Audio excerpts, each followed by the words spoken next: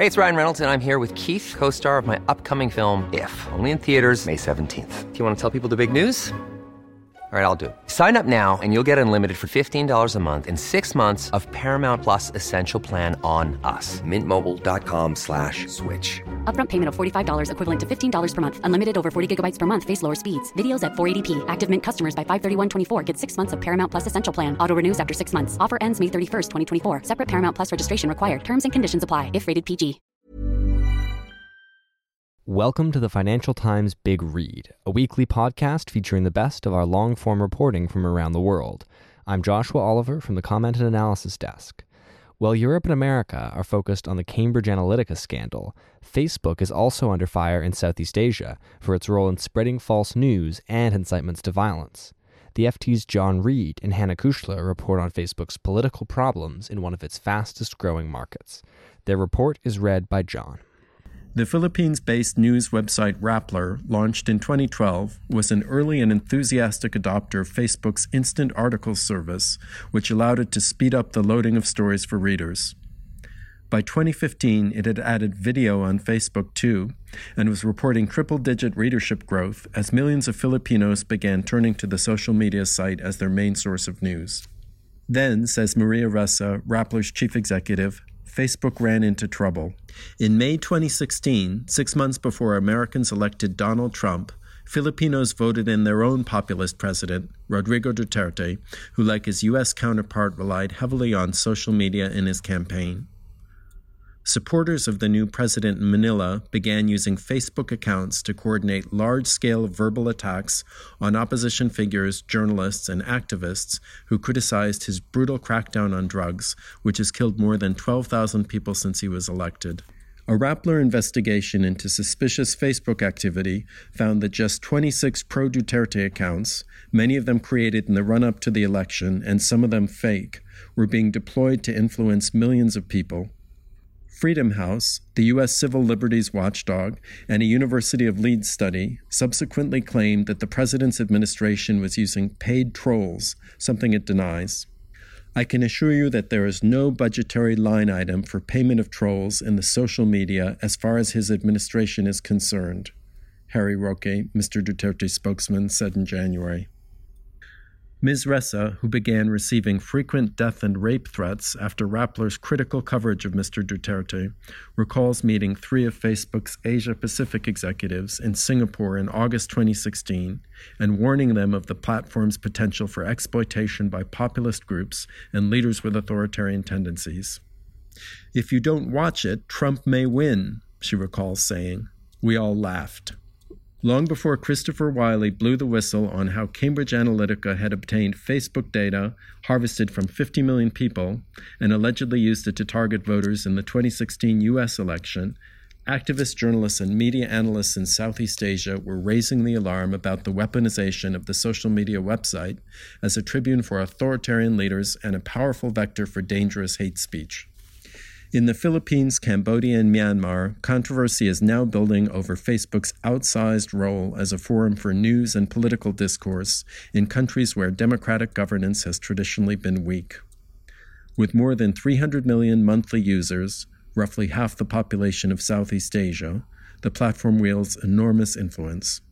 This is online state-sponsored hate in many countries, Ms. Ressa says.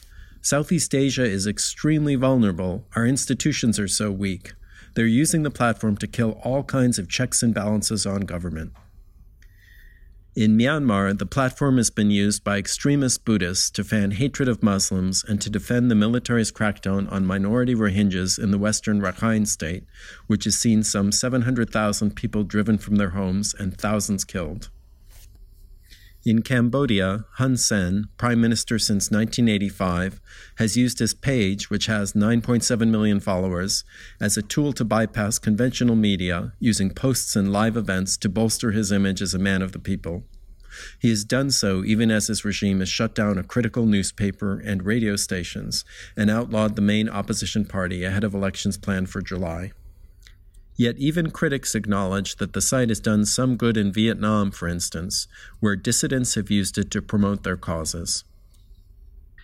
Cambodian opposition politicians who accuse Hun Sen of exploiting Facebook to bolster his legitimacy say it has been a force for good as well as bad. Mu Sokhua, deputy head of the Cambodian National Rescue Party, who fled the country after Hun Sen's crackdown, says the platform has brought about change and has had an impact on democracy, but has also been exploited by Hun Sen and his supporters to create confusion, mistrust, and disruption. The company has been criticized most heavily for reacting late to complaints that in some Southeast Asian countries, delays amount to matters of life and death.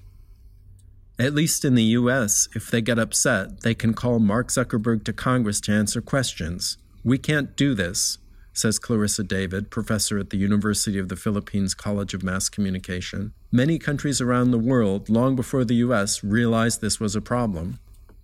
Although it is questionable whether Facebook can, will, or indeed should be held accountable in a court of law for undemocratic politicians and demagogues who exploit it, there is clearly reputational risk to the company from the hateful discourse, propaganda, and false news reports shared on the platform. The International Criminal Court recently opened a preliminary investigation into Mr. Duterte's drugs war. The US and UN have called Myanmar's violent expulsion of the Rohingya ethnic cleansing. These are some of the fastest growing nations in the world in terms of Facebook use, says Phil Robertson, Deputy Director for Asia with Human Rights Watch. They, meaning Facebook, have been reaping the rewards of this massive expansion without taking on any of the responsibilities of doing anything until the pressure comes on. Facebook is beginning to acknowledge the problem.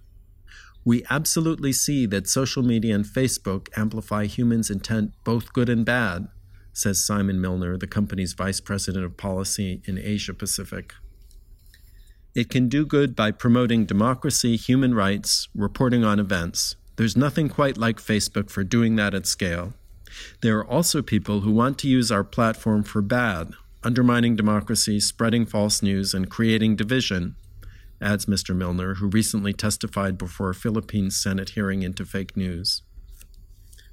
The criticism of Facebook in Southeast Asia boils down to whether the platform is assisting authoritarian leaders directly or indirectly, and also if the company is creating potential conflicts of interest by entering into infrastructure and other joint venture deals with the same administrations.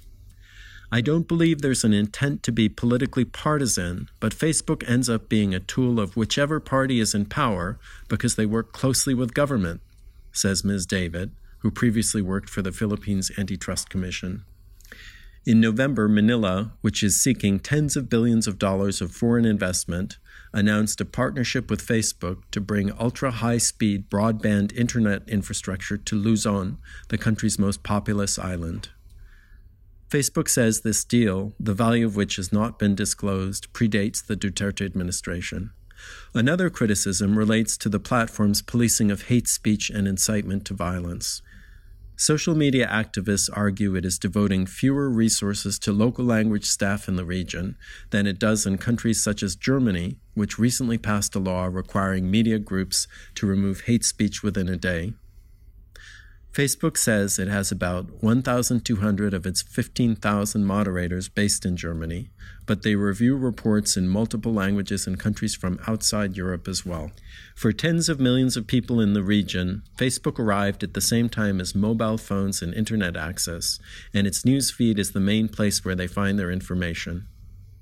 In the Philippines, mobile phone providers bundle a free, low-data version of Facebook into their prepaid packages, and people who might not have picked up a newspaper before now see news and blog headlines in their feeds.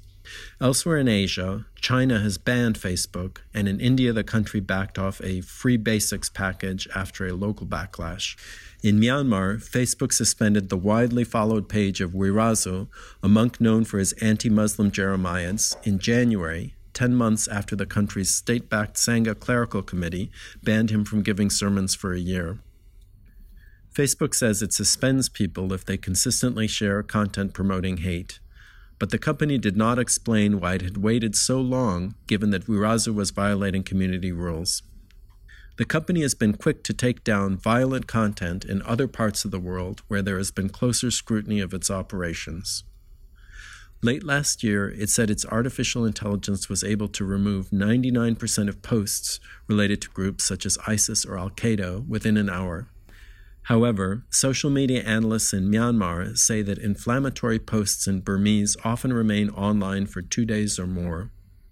The site does not have an office in Myanmar and has come under fire for having too few reviewers who speak Burmese or the country's minority languages. Facebook won't share any data on its moderation effort in Myanmar, which makes it hard to assess how successful its moderation is, how it is improved, and how it compares to other markets, says Victoire Rio, a Yangon-based social media analyst. Facebook says it cannot disclose the location of its staff devoted to Southeast Asian countries to protect individuals working on sensitive topics. Mr. Zuckerberg insisted that the company is paying attention to events in Myanmar. It's a real issue, he told Vox. We want to make sure that all of the tools that we're bringing to bear on eliminating hate speech, inciting violence, and basically protecting the integrity of civil discussions in the U.S., that we're doing them in places like Myanmar as well. Across Southeast Asia, Facebook is running news literacy programs to encourage people to question what they read. In Myanmar, the company has placed advertisements in newspapers and on Facebook. In the Philippines, it has been working with journalists to help them defend themselves from personal attacks. The company says that it follows local laws, which it says is easy when it needs to remove content inciting violence, but harder in cases where politicians ask it to take down posts. With political content, we have to be much more careful, Mr. Milner says. We often push back, and we sometimes have to do that facing threats. Yet critics say its response so far has been inadequate when measured against its power in the region. It comes down to whether Facebook is a public or a private platform, says Ms. David, the media professor. She points to the blurring of the public and the private in the case of Esther Margot, or Mocha Uson, the former singer and dancer who the president named as his assistant secretary for communications last year, and who uses her popular Facebook blog with 5.6 million followers to attack critics of the administration. Mr. Duterte remains popular with a large majority of Filipinos, and his opponents say that the administration's social media effort, dominated by Facebook but also including the Google-owned YouTube, is playing a crucial role in bolstering that popularity and support, including in the key constituency of overseas workers. Rappler, Ms. Ressa's website, is faring less well, facing a series of legal challenges from securities, tax, and other authorities. Facebook is doing somewhat better. It puts its number of users in the Philippines at 63 million out of a population of 104 million. In the recent Senate fake news hearing, the company spoke of the work it was doing on ranking stories in its newsfeed and identifying false reports. But Ms. Ressa is skeptical that the company will tackle the bigger problems. If Facebook wanted to solve this, they could, but doing it would curb growth, she says. Troll armies have real engagement. Thank you for listening to the FT Big Read. If you like what you've heard, don't forget to rate, review, and subscribe to the podcast on all the usual apps. FT Big Read is produced this week by Joshua Oliver. The inexorable rise of China, the changing nature of work, the future of liberal capitalism, the power of Silicon Valley, the world of artificial intelligence. Policymakers in the early 21st century face an unprecedented range of challenges that threaten to upend or transform the global economy and the post-war international order. I'm Jonathan Derbyshire, Executive Comment Editor of the Financial Times, and I'm delighted to announce the launch of the FT Big Picture, a new podcast in which our columnists and commentators grapple with the ideas and trends that are reshaping the world in fundamental ways. Gideon Rachman, Sarah O'Connor, Martin Wolf, Rana Foroohar and John Thornhill will bring their expertise and insight to bear as they explore some of the most significant questions of our age. The first series of the FT Big Picture begins on April the 16th. To listen and subscribe, visit ft.com/podcasts.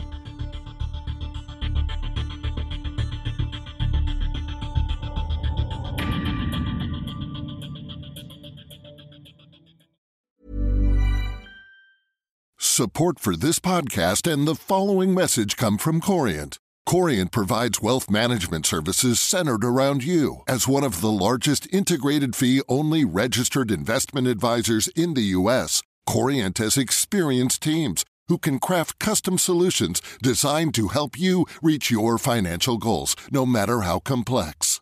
Real wealth requires real solutions. Connect with a wealth advisor today at Corient.com. That's Corient.com.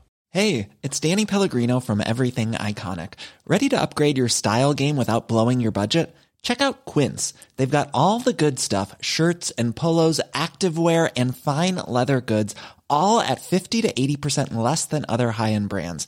And the best part? They're all about safe, ethical, and responsible manufacturing.